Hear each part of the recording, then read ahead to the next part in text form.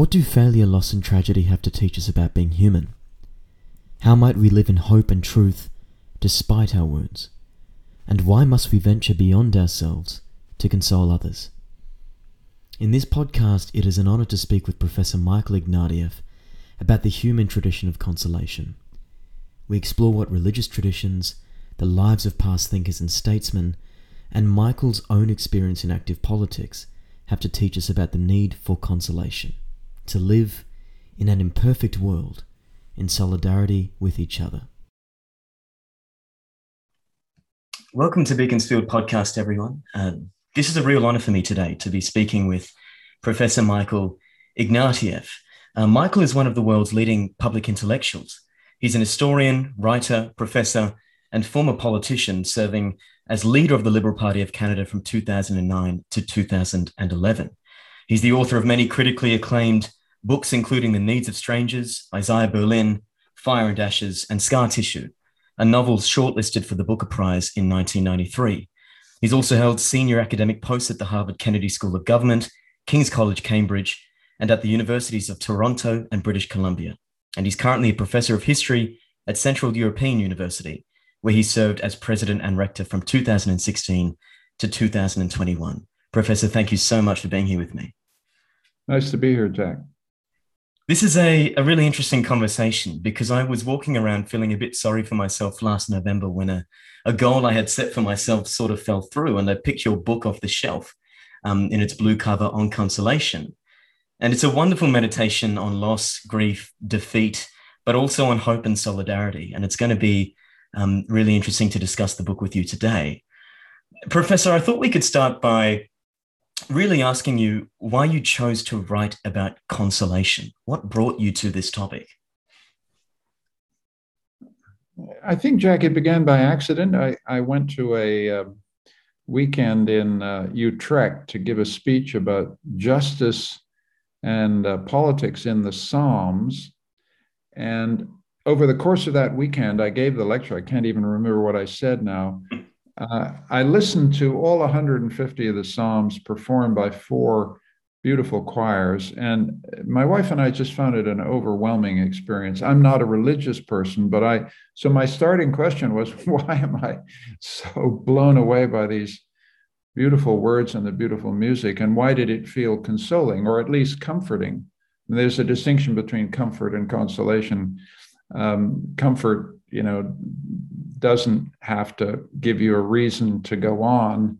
Consolation, definitely, it's about the business of giving you a reason to go on with your life. And so I backed into consolation and then began to find it everywhere I looked. And obviously, there's a personal thing here. I've known moderate amounts of defeat or unhappiness in my life, nothing special, nothing even very interesting, but I have sought consolation in my life. And so I thought I wanted to find out what these traditions of consolation were. And I began on a search, and it continued for 4 years, and I love doing it. It's interesting that you use the word tradition, because what strikes you when you read this book is that it's really a project of self-knowledge that works through engaging with the lives of others. What is the place of the human tradition of consolation in your thinking about this topic? Why are you reaching back in our presentist age, where people are skeptical at best of history, hold it in contempt at worst? Why have you reached back into the past for this kind of project of self-knowledge? Well, I'm a historian. I'm stuck with how I think, and I think you can't understand the present without historical context and knowledge. And I think that we've told ourselves a story about modernity that I just think is false, which is that we're in a completely unprecedented new situation. Modernity is a break from anything going on in the past. And therefore we're kind of orphaned and homeless in the 21st century. I just find all that kind of tiresome cliche, because if you look at, Marcus Aurelius, or you look at Cicero, or you look at Boethius, the people I recover or talk about in these books, they're speaking directly to us. The Psalms are speaking directly to us. There's no, the idea that we're cut off from these traditions because of the unprecedented character of modernity and digital media and all this, it just seems to me false. And so I just wanted to say, forget about it. Look, just don't orphan yourself. Don't orphan yourself from the past. Of course, the past is another country. Of course, it's hard to understand. Part of what the book is about is trying to recreate the context in which these great figures sought consolation. Why were they in the distress that caused them to write these works? What was the historical circumstances that shaped their writing? I can do that for people, but I'm not sure I can shake this idea that, forget about the past because we're in an absolutely unprecedented situation. That's just, it seems to me, a cliche, and you bang away at it as best you can. Have you found, Professor, that by engaging with these people in their lives, and we're going to get to some of them soon, but do you think there is an underlying human nature at work here? Do you think that basically in most times and different epochs, we are the same in how we feel and long and suffer defeat? What do you think about that?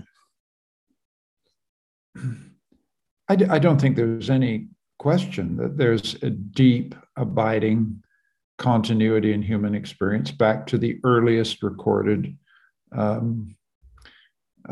notations on paper, on papyrus, and the Psalms are an example of that. My sources are European, but you can do absolutely the same thing with any human tradition, going back to the roots of Chinese culture or Muslim culture. I make no claim that there's one royal road and it's the tradition I've exhumed. The thing I do think is that human experience is continuous. I don't know about human nature. I think human nature is semi-stable over long periods of time, but we have no grasp about this. I just see everything historically, and I see this enduring capacity of the past to speak to the present, and the present to find inspiration and comfort from the past. And that, it seems to me, is a very consoling message in itself. The whole book is designed to say, you're not alone. That's what it's trying to say over and over again. And I think that's important because the worst part of depression, the worst part of loss, the worst part of grief is the feeling of solitude. And we relieve the solitude in the present by seeking comfort us. But I'm also suggesting there's another thing, which is reach to the books on your shelves and read these people who've been in the same situation you've been and try and figure out whether there's anything they're saying to you that can help you get through till to tomorrow morning. Yeah. Maybe let's start with some of them then. This book is in part an intellectual history of the experience of consolation, to use that word. And you start with religious traditions. And you're very clear that religious traditions should and ought to be read as human traditions, kind of fabrics of meaning that we can enter into and use to grapple with our own inner lives. One of the religious traditions or figures you examine is Job and the book of Job. And Job's in this really, paradoxical situation where he finds himself tested by a God trying to test his faith, a faith that Job holds on to. And at the same time, Job has this very human demand for recognition, to be seen as God, as a person of integrity. When I read this chapter, I was completely confused about how one could do both and. Could you please shed some light on Job's contradiction and what it says about us as a human race? Well, I'll tell you, writing the Job chapter turned out to be the most difficult part of the whole book. Because this is a monstrous story. This is a terrible story. This is an image of a God who actually doesn't test the faith of Job. He tortures Job, right? He tortures Job on a whim because the devil or the Satan figure says, come on, just Try this guy's faith. And so Job, who starts the story in the plenitude of good fortune, is then afflicted with plague and the death of his children, and his barns burned down, and he's, and so the more you think about it, the more you realize that Job is one of the most profound reflections ever on the pure malignity of fate, the pure horror that can happen to people. And therefore it's perfectly contemporary. I mean, there are Jobs all over the world right now, there's a Job sitting in a small village in Afghanistan watching his children starve. I mean, it's not hard to find Job in the 21st century. And that Job in the 21st century and in the Bible is saying, why are you doing this to me? I've been faithful. I believed in you. Why are you doing this? And this moment where you seek to explain why fate is the way it is, I think, at the root of consolation as a human process. What is particular about human beings is this demand for meaning, this demand for an explanation. And so Job is a magnificent figure because at one point he stands up kind of in rags, covered in sores, and basically shakes his fist at the sky and says to God, I've kept faith. Why haven't you kept faith with me? And then, astoundingly, God replies out of the whirlwind saying, who are you? Why do you presume to understand what I have in store for you? You're just a tiny little figure in the sky, on the ground there. I created the world, and so stop asking me for meanings. I do what I want. But the interesting thing in the story is that God recognizes Job in some crucial way. Job then says, okay, I understand this is too big for me to understand, but God gives him recognition for the act of asking, why me? And that, I think, is a crucial moment in the Western tradition of consolation, because instead of mutely experiencing suffering, we constantly ask, why me? Why are you doing this? Why has this happened to me? And seeking from our friends and from our colleagues and from our traditions and from our holy books explanations. And that's where I think the impulse for consolation comes from. And Job is eventually consoled very mysteriously because God decides to restore him to his fortune, and he dies old in years because mysteriously God decides to reverse course. And I think one of the messages there is that you can take in contemporary life is the wrong question to ask when you experience great misfortune or grief. The wrong question to ask is, why me? The right question to ask is, what do I do now? How do I get out of this? How do I find hope to go on? So that's a reading of Job. But look, people have been trying to figure out what Job is all about for 2,000 years. And I'm just joining a long queue of people baffled by wisdom, which we can barely understand. It's very interesting because when I read that chapter, I thought of the Gita and the Indian tradition, where the great warrior Arjuna is on the battlefield and has to rise up against his gurus and his family. And the god Krishna descends and to an Arjuna who's skeptical and doesn't want to fight the other side. He says, they're my gurus. I love those people. And Krishna says the deity, the expression of the deity, just rise up and do your duty. These circumstances were entangled for you long before you got here. Have the integrity that you ought to have and be the thing that you ought to be, like Job, and take recognition, demand recognition for your suffering. So it's another wonderful parallel there to show how this human tradition, it's this experience, this common experience, isn't it? No. On that point, it would be wonderful if you could read for us an extract from a psalm, Professor.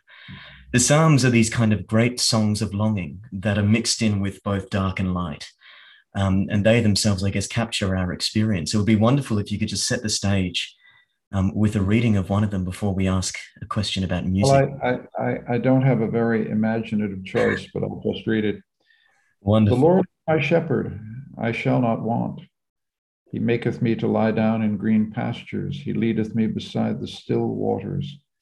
He restoreth my soul. He leadeth me in the paths of righteousness for his name's sake. Yea, though I walk through the valley of the shadow of death, I will fear no evil. For thou art with me, thy rod and thy staff, they comfort me. Thou preparest a table before me in the presence of mine enemies. Thou anointest my head with oil, my cup runneth over. Surely goodness and mercy shall follow me all the days of my life, and I will dwell in the house of the Lord forever. Mm. To me, it's a song that is coming from a place of suffering where someone is trying to almost will into existence a better experience of being in the world. How is longing working in that poem, in that song, in that tradition? What does that teach us about human longing? Well, I think the first thing about that famous psalm is that it knows what we need consolation for. Mm. This unforgettable image of walking through the valley of the shadow of death is one of the greatest images in literature of what it is to feel fear of death. And so the reason Psalms have consoled people for millennia they know what we need consolation for. And then they have a wonderful image of what it is to be consoled, is that you feel the presence of a protector. And you have this sense of a destination. I shall dwell in the house of the Lord forever. That sense that you'll be safe, you'll be secure, you will come through the valley to a place of safety and hope. And even if you don't believe in the religious premise, the images here are so strong. They convey what it is to need to be afraid, and they convey what it is to be safe and secure.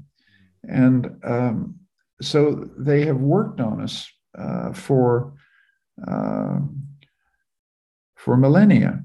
Now, there are people who say to me, come on, you can't really derive consolation from Psalm 23 unless you actually believe there is a God and that there is a house of the Lord and that you will be taken up to that place. And I just respectfully disagree. I don't see why I need to pass some test of faith before I can read the Psalms. I can read the Psalms any way I like.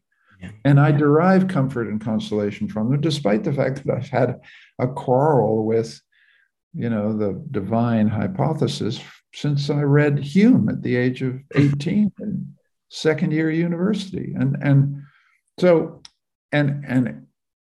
it leads me to be very respectful of these religious traditions because they are such powerful collections of human wisdom and human experience.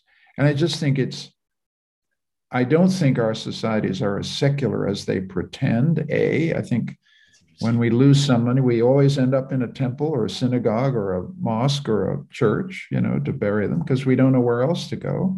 And secondly, all of this massive religious tradition is behind us, and it seems crazy not to use it. So that's how I see it. But I see the Psalms as a human creation. We don't know who they are. We don't know who wrote them, but they are part of our human tradition, and we should use them. Because they're a declaration of solidarity in the dark, and that's kind of what is so noble about it. It might be because I'm speaking to a prominent Canadian, but another prominent Canadian, Leonard Cohen, in Hallelujah. And even though it all went wrong, I'll stand before the Lord of Song with nothing on my tongue but hallelujah. That's David speaking in that song. There you go. It's Job's demand for recognition and throwing it all out and saying, here's my longing, here's my solidarity. Yeah. If we follow the chain of intellectual history then, some of the figures in your book, Professor, are grappling with religious themes, I guess, but in the realm of politics. We start to consider justice as this human responsibility, that we might, after paradise, be responsible for creating either heaven on earth or a state that is, not totally insufferable. Two characters who interestingly go together in this book are Lincoln and Karl Marx. And I think it might be interesting to compare the way that they think about consolation. You make this really interesting insight in the book. You say that Karl Marx, there's a humanist Marx at work who is longing for a paradise beyond consolation.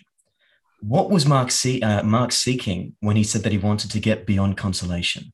And why did he think of religion as this kind of heart of a heartless world?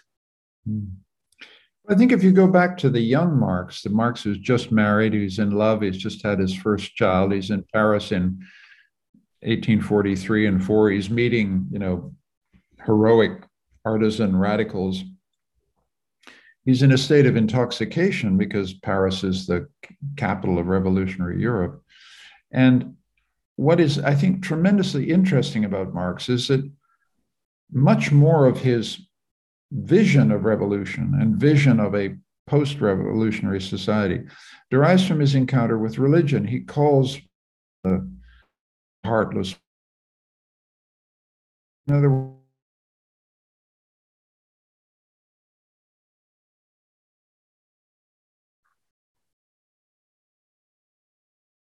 skepticism. He understands the longing that are being expressed by religious belief. The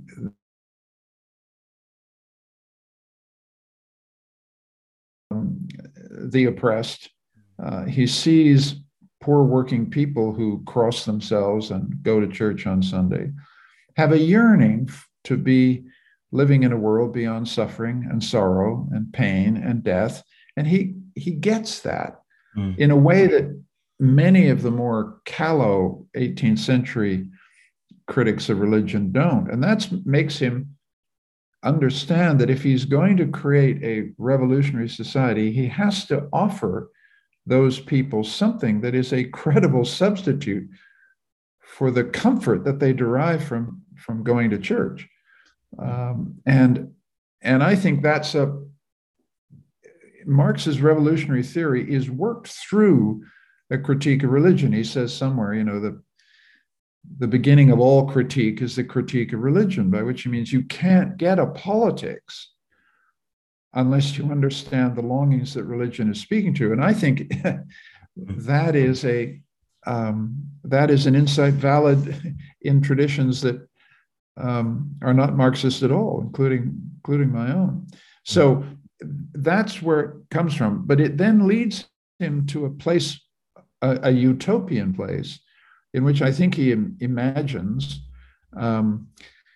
will be beyond money, will be beyond exploitation, will be beyond alienation. We will be beyond the division of labor.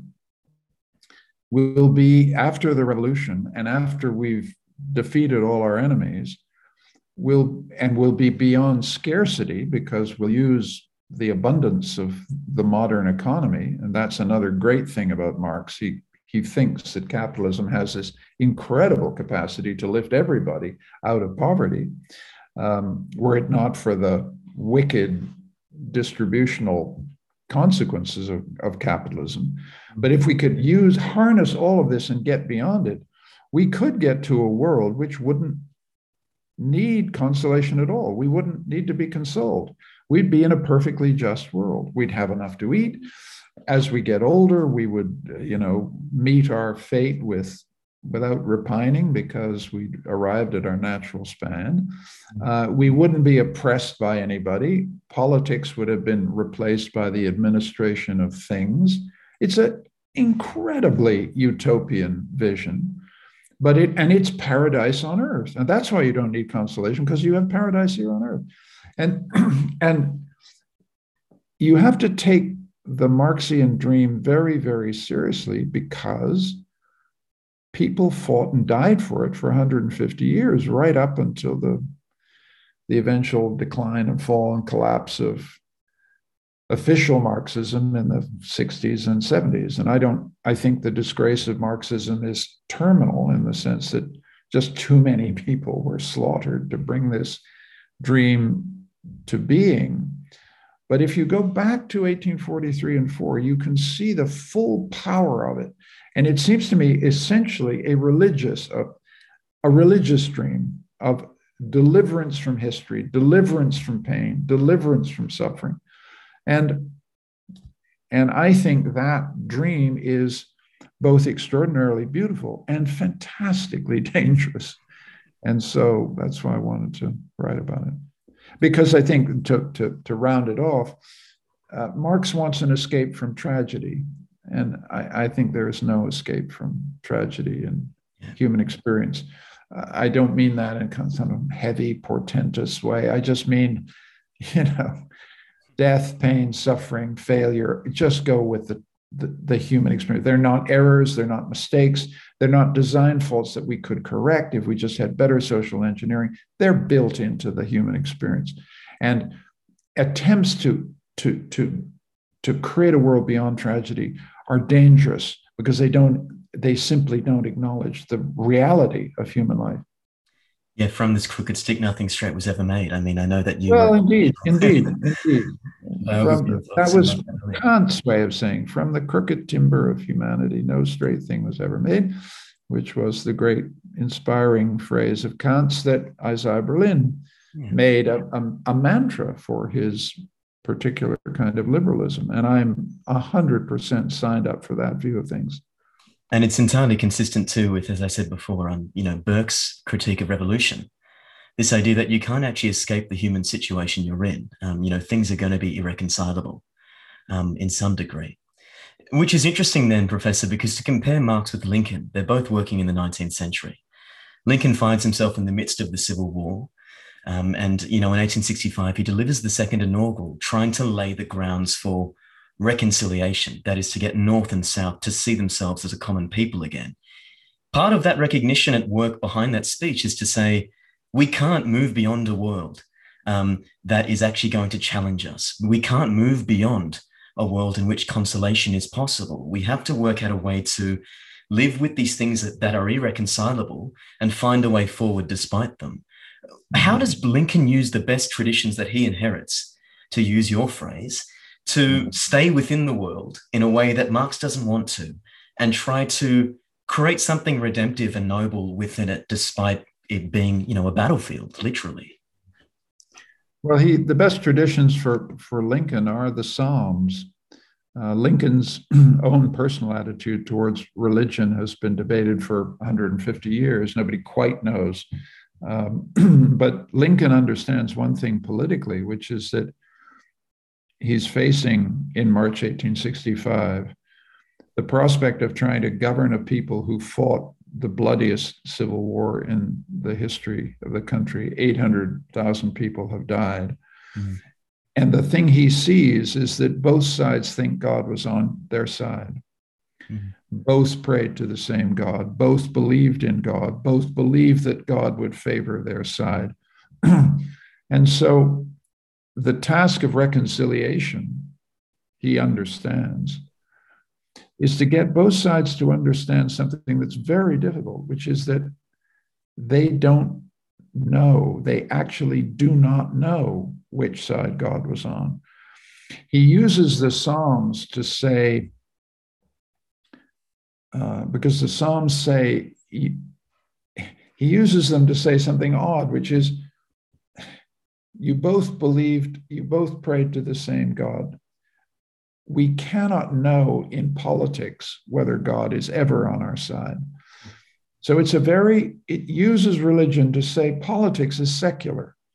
Politics deals with people who have imperfect knowledge.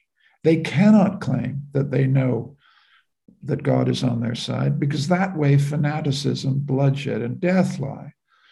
We have to live in a world in which we do not know what purpose God has for our suffering and for our conflicts. But that doesn't mean we don't know. And one thing that is a clear fact, which is both sides have bled. Both sides have suffered. That they have in common. They both have widows and they both have orphans. So let us get together, as the final sentences of the second inaugural. Let us comfort the widow and care for the orphan together with malice towards none, those famous words. And so I see this as an extremely powerful vindication of using religion to vindicate a purely secular politics. Because he wants to take religious certainty, religious fanaticism out of politics so he can bind North and South together. And the consolation that he directs is the consolation of simply understanding. You renounce the false consolation of believing God is on your side to embrace the true consolation of doing your duty, which is to care for those who've suffered and died. And that is a common project that can unite North and South. And that seems to me, that's why it's the greatest speech since Pericles, and 3 weeks later, he's dead, by the way. So it's a deeply tragic speech.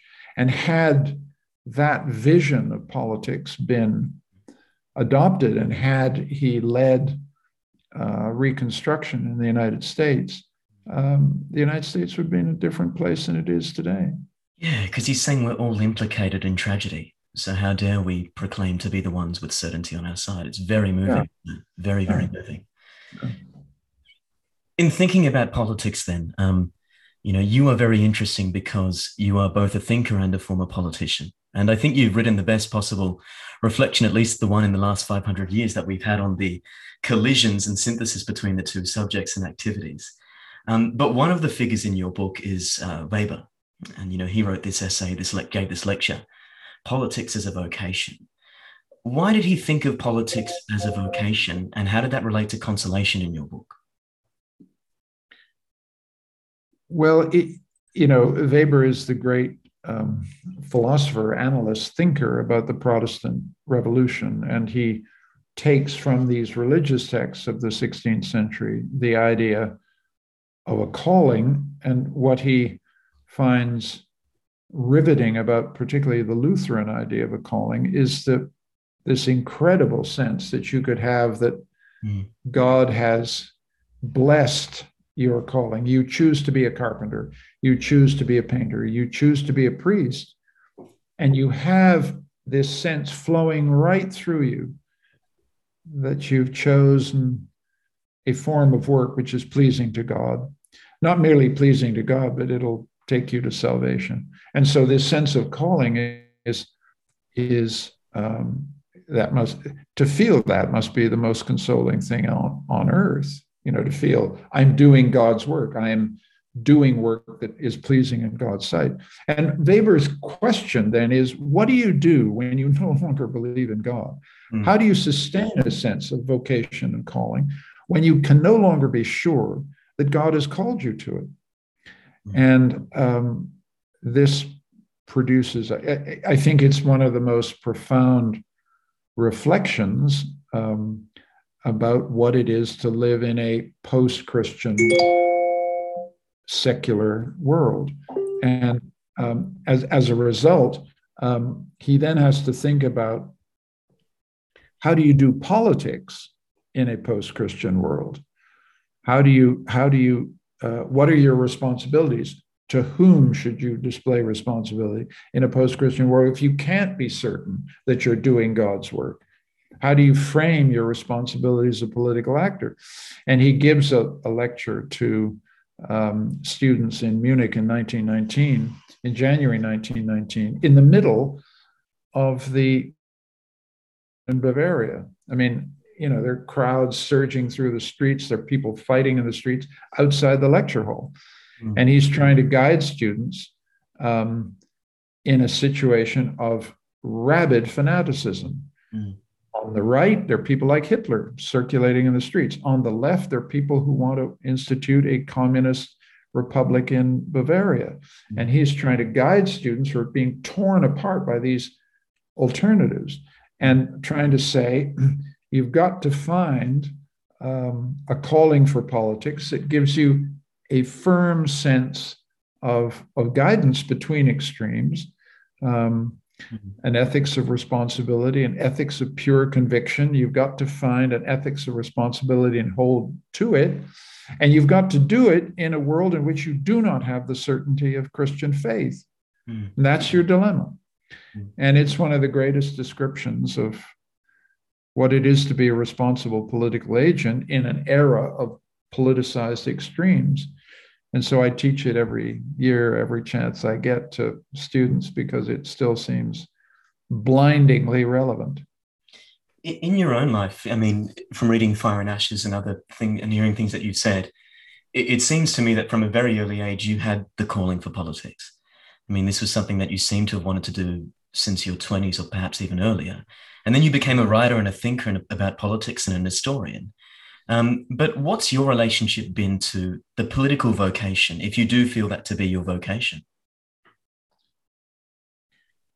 Well, I think there's no doubt that, from the age of, 16 or 17, an ambitious, young, privileged middle-class kid in Toronto whose father was a Canadian public servant and had worked for many prime ministers, it went with the territory. But let's be clear, that was a sense of privileged entitlement to a life in politics, which is very different from a vocation for politics.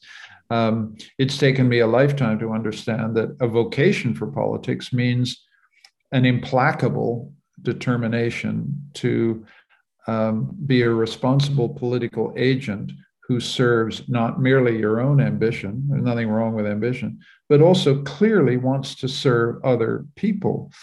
As I've said, if you go into politics, you've got to know who you do politics for. And 90% of the people who do politics for themselves. And I don't exclude myself. I did it entirely for myself.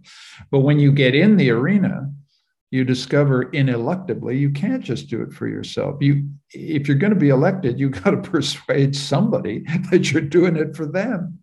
And that's how democracy works. And that's one of the things that makes democracy wonderful, because at its best, it's a discipline that forces responsibility away from yourself towards other people. And the vocation comes from a sense that you're doing this to make your country a better place or help a few people out to live less difficult lives. So I think then there's another aspect to politics as a vocation, which is, are you any good at it? Are you cut out for it? And I, then discovered that I had some of the skills for politics, but lacked other of the skills. And so it turned out possibly not to be my vocation after all. But I did understand in principle what politics as a vocation should look like. I just don't think I was up to it at the end. And I don't feel tragic or sad about it. I'm in fact, on the contrary, extremely glad that I did it. You don't want to get to the end of your life saying, God, I should have put my hat in the ring and I didn't have the guts to do it. I did it. I fought 3 elections, won 2 and lost the 3rd one badly. But I have zero. I have, the only regrets I have is that I didn't do it better. I don't have regrets about doing it at all. In fact, I'm delighted I did it. Yeah. It's really interesting because many of the figures in On Consolation are thinkers who went into politics. And, they were normally caught up on these kind of major, I guess, existential challenges of their time. Cicero's facing the rapid decline of the Republic. Weber's, writing before the 1920s in the midst of that nationalist tension. Montaigne was mayor of Bordeaux, was it? Or some. Yep. And then, all of these figures from Edmund Burke, even to Abraham Lincoln, who was also a thinker, and Václav Havel is a classic example. You note in Fire and Ashes that these people who often face defeat in the active realm of politics, they are the ones that go on to contribute to political thought.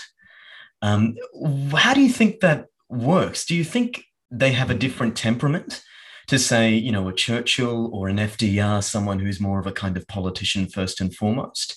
Or is it what they're seeing in their time and the way that they articulate what they're seeing? Why is it that those people produce these theoretical reflections that provide us with consolation? Well, the great example of someone who's a failure in politics, who wrote brilliantly about politics, is Machiavelli. Yeah.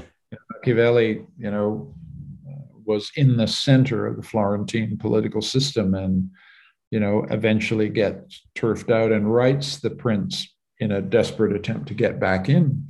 But his reflections on it are sharpened and made much clearer by being outside. And I think that, so failure, and the other thing is failure is a great teacher. Yeah. I mean, that's why life is difficult. You learn everything eventually, but you often learn it too late. And I think a lot of people learn what politics is and how to do it in the process of defeat. I think, but I don't think that's specific to politicians. It's specific to life. And the lessons of failure are extremely useful. And then you want to pass those on to other people so they don't make the same stupid mistakes you did. And I think that impulse to turn failure into something useful and positive to others is one of the motives why failed politicians often make good theorists. I think that's one of the things that's going on. Yeah, and it's really clear, as you've said. I mean, I think the way that you reflect on this is with incredible generosity and nobility. I do want to say that because it makes In Fire and Ashes particularly for a form of reading that restores your faith in an odd way in politics and the political vocation. You say that you emerge from politics with a greater respect for politicians and politics. I'm interested to hear, Professor, if you also emerged thinking about political thought in a different way. So when you would go and you read Burke now, or you read Weber, or you read Machiavelli, do you think that it's useful to spend the amount of time that you have with these thinkers so as to prepare you for life in active politics? Is there a relation there that's actually helpful, or are they completely separate activities? What do you think about that? I think that what I teach political theory, and I read, I keep up to date as best I can, but I feel a growing impatience as a former politician at the abstractness and unreality of a great deal of political theory. A lot of the great historical classics are very apposite and relevant, Machiavelli especially. I mean, Machiavelli really is useful in a visceral way in the political cockpit. But a tremendous amount of political theory is ideal theory. I mean, there's I'm very divided about someone like Rawls and John Rawls's impact on liberal political theory, because there's a kind of, it's noble, it expresses absolutely brilliant insights about justice and fairness, but it's very divorced from the actual business of doing politics. And I think liberalism is enfeebled, I think, by an excess of theory about what liberalism ought to be, and much less about how you actually get there, and get there consistent with your principles. And I think that's just a problem. One of the essays that I think goes against that trend, and that I love teaching, is an essay that not many people know by Isaiah Berlin, called A Sense of Reality. Because there, what Berlin is fascinated by is, what is it that someone like Bismarck knows? What is the form of knowledge that a great politician has, a Roosevelt, a Bismarck, a Churchill, that is so very different from, abstract philosophical knowledge? And I think that's an urgent question, and an interesting one. What is it that Bismarck knows that everybody else doesn't know? And if we could get a better answer to that, we'd be better liberal politicians. Yeah. So that's yes. I think the experience of politics makes me somewhat more impatient with political philosophy. And I guess it's a question of where you look, which is partly probably the reason that Sir Isaiah Berlin moved to intellectual history, right? Because history throws you right in all of the messiness, trying to work out how people like, Cicero, I'm very conscious that he's on my shoulder right now, but, thinking as a political thinker in the midst of action. Do you feel that way about history, that it can offer you that kind of concrete messiness that you need, that philosophy does not? Yes, I think the reason I'm a historian is not simply that it's just it's just where I started. It's also been reinforced by a sense that yes, specific historical case studies of political action in real time are the most useful thing for you to study as a political theorist or as a potential political activist. It is only because politics is about governing in time, reacting in time, dealing in time with radical, unexpected contingency. We're in the middle right now of the possibility of war in Europe. None of the political actors on the scene now a real prospect of war in Europe. Well, that's politics. That's what it really is. And we're savage about politicians because we often don't understand that. Yeah.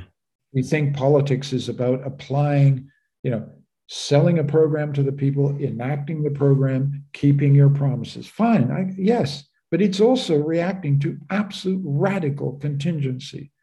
9/11, boom, and now the war in Ukraine. And history is terrific at teaching you that politics is about the management, coping with the utterly unexpected. And, and those are situations in which some people rise to the occasion temperamentally, they're at home in crisis, and other people just can't do it. Terrific, good people crack under that kind of pressure.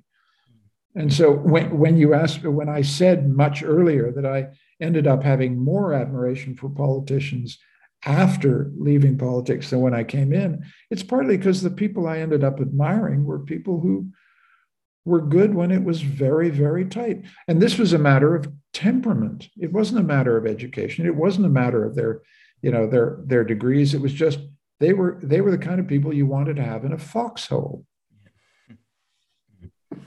At the end of the day, yeah, absolutely. That's very, very interesting. Professor, if we can just read out a final extract. I'm conscious of time, but there was a paragraph in the book that the first time I read it, I probably had to reread it about 10 times because it just it set up a whole lot of things for me, and not just as a political thinker or reading about history, but I mean as a person. I think I'd be very grateful if you could read it for our listeners. It's on page 258 of On Consolation, starting with "Failure is a great teacher." But I think this is something we all need to hear. If you could please read it out, I'd be very grateful. Failure is a great teacher, and so too is aging. As I've grown older, at least one false consolation has dropped away. Of all the advantages that loving parents, class, race, education, and citizenship conferred on me, the most incorrigible entitlement was existential, that I was somehow special. I'd been given an all-access pass that gave me free passage through life. This was absurd, of course, but it was an illusion that sustained a great deal of what I tried to do. Failure and age gradually teach most of us otherwise. You shed any illusion of a special status that confers immunity from folly and misfortune, and come to accept willingly or otherwise that you're like everyone else, prey to delusion, self-deception, and all the ills that flesh is heir to. You realize that the all-access pass will have to be handed in. and that in any case, there's a door ahead that it will not open. It takes some time to accept the emergent sense of solidarity with the rest of humankind that begins to dawn when you do hand in that pass, when you realize that your previous liberal protestations of abstract solidarity had been so false, when it finally hits you that you're yoked together with all others in a common fate. But these realizations are an unavoidable part of getting older, and they become a kind of consolation. You may not be special, but you do belong. This is not so bleak or so difficult to accept. It might even make you a little more attentive to the misfortunes and calamities of others, and more alive to the ancient wisdom that has always been there to warn us not to be so vain and foolish. Would you want to live in a world beyond consolation? That's my final question. Well, Jack, I don't think it's possible. I never want to preach resignation, fatalism, giving up. I want to teach the opposite, which is to live in hope. But I don't think you can live in hope truthfully unless you've struggled with failure, with loss, with grief, with the things that are just part of our existence as human beings. And the people I respect most and admire most are those who have had some acquaintance with grief and loss and hardship, because I feel they are my kin. I feel they're not above me. They're with me going through this together. So the book is trying to say, let's find a way to live in hope and live truthfully in the face of misfortune and grief and loss, accept it as part of what it is to be alive, and accept, I think, also the obligation to console others. And consoling someone is the most difficult thing we ever have to do. Often words fail us completely. But if we can be with people, stay with people, help people, put our arms around people, and help them get through difficult times, then we're doing one of the most important things that we can do for each other. And in the process, vindicate the beauty of life itself. Well, Professor, I want to let your word resonate. How moving and what a special contribution this book is, really. So thank you so much for it and for speaking with me today. This is an immense honor for me. I'm so grateful. Well, thank you, Jack. Thank you for reaching out. It's been a pleasure to talk to you. Good luck. Thank you so much.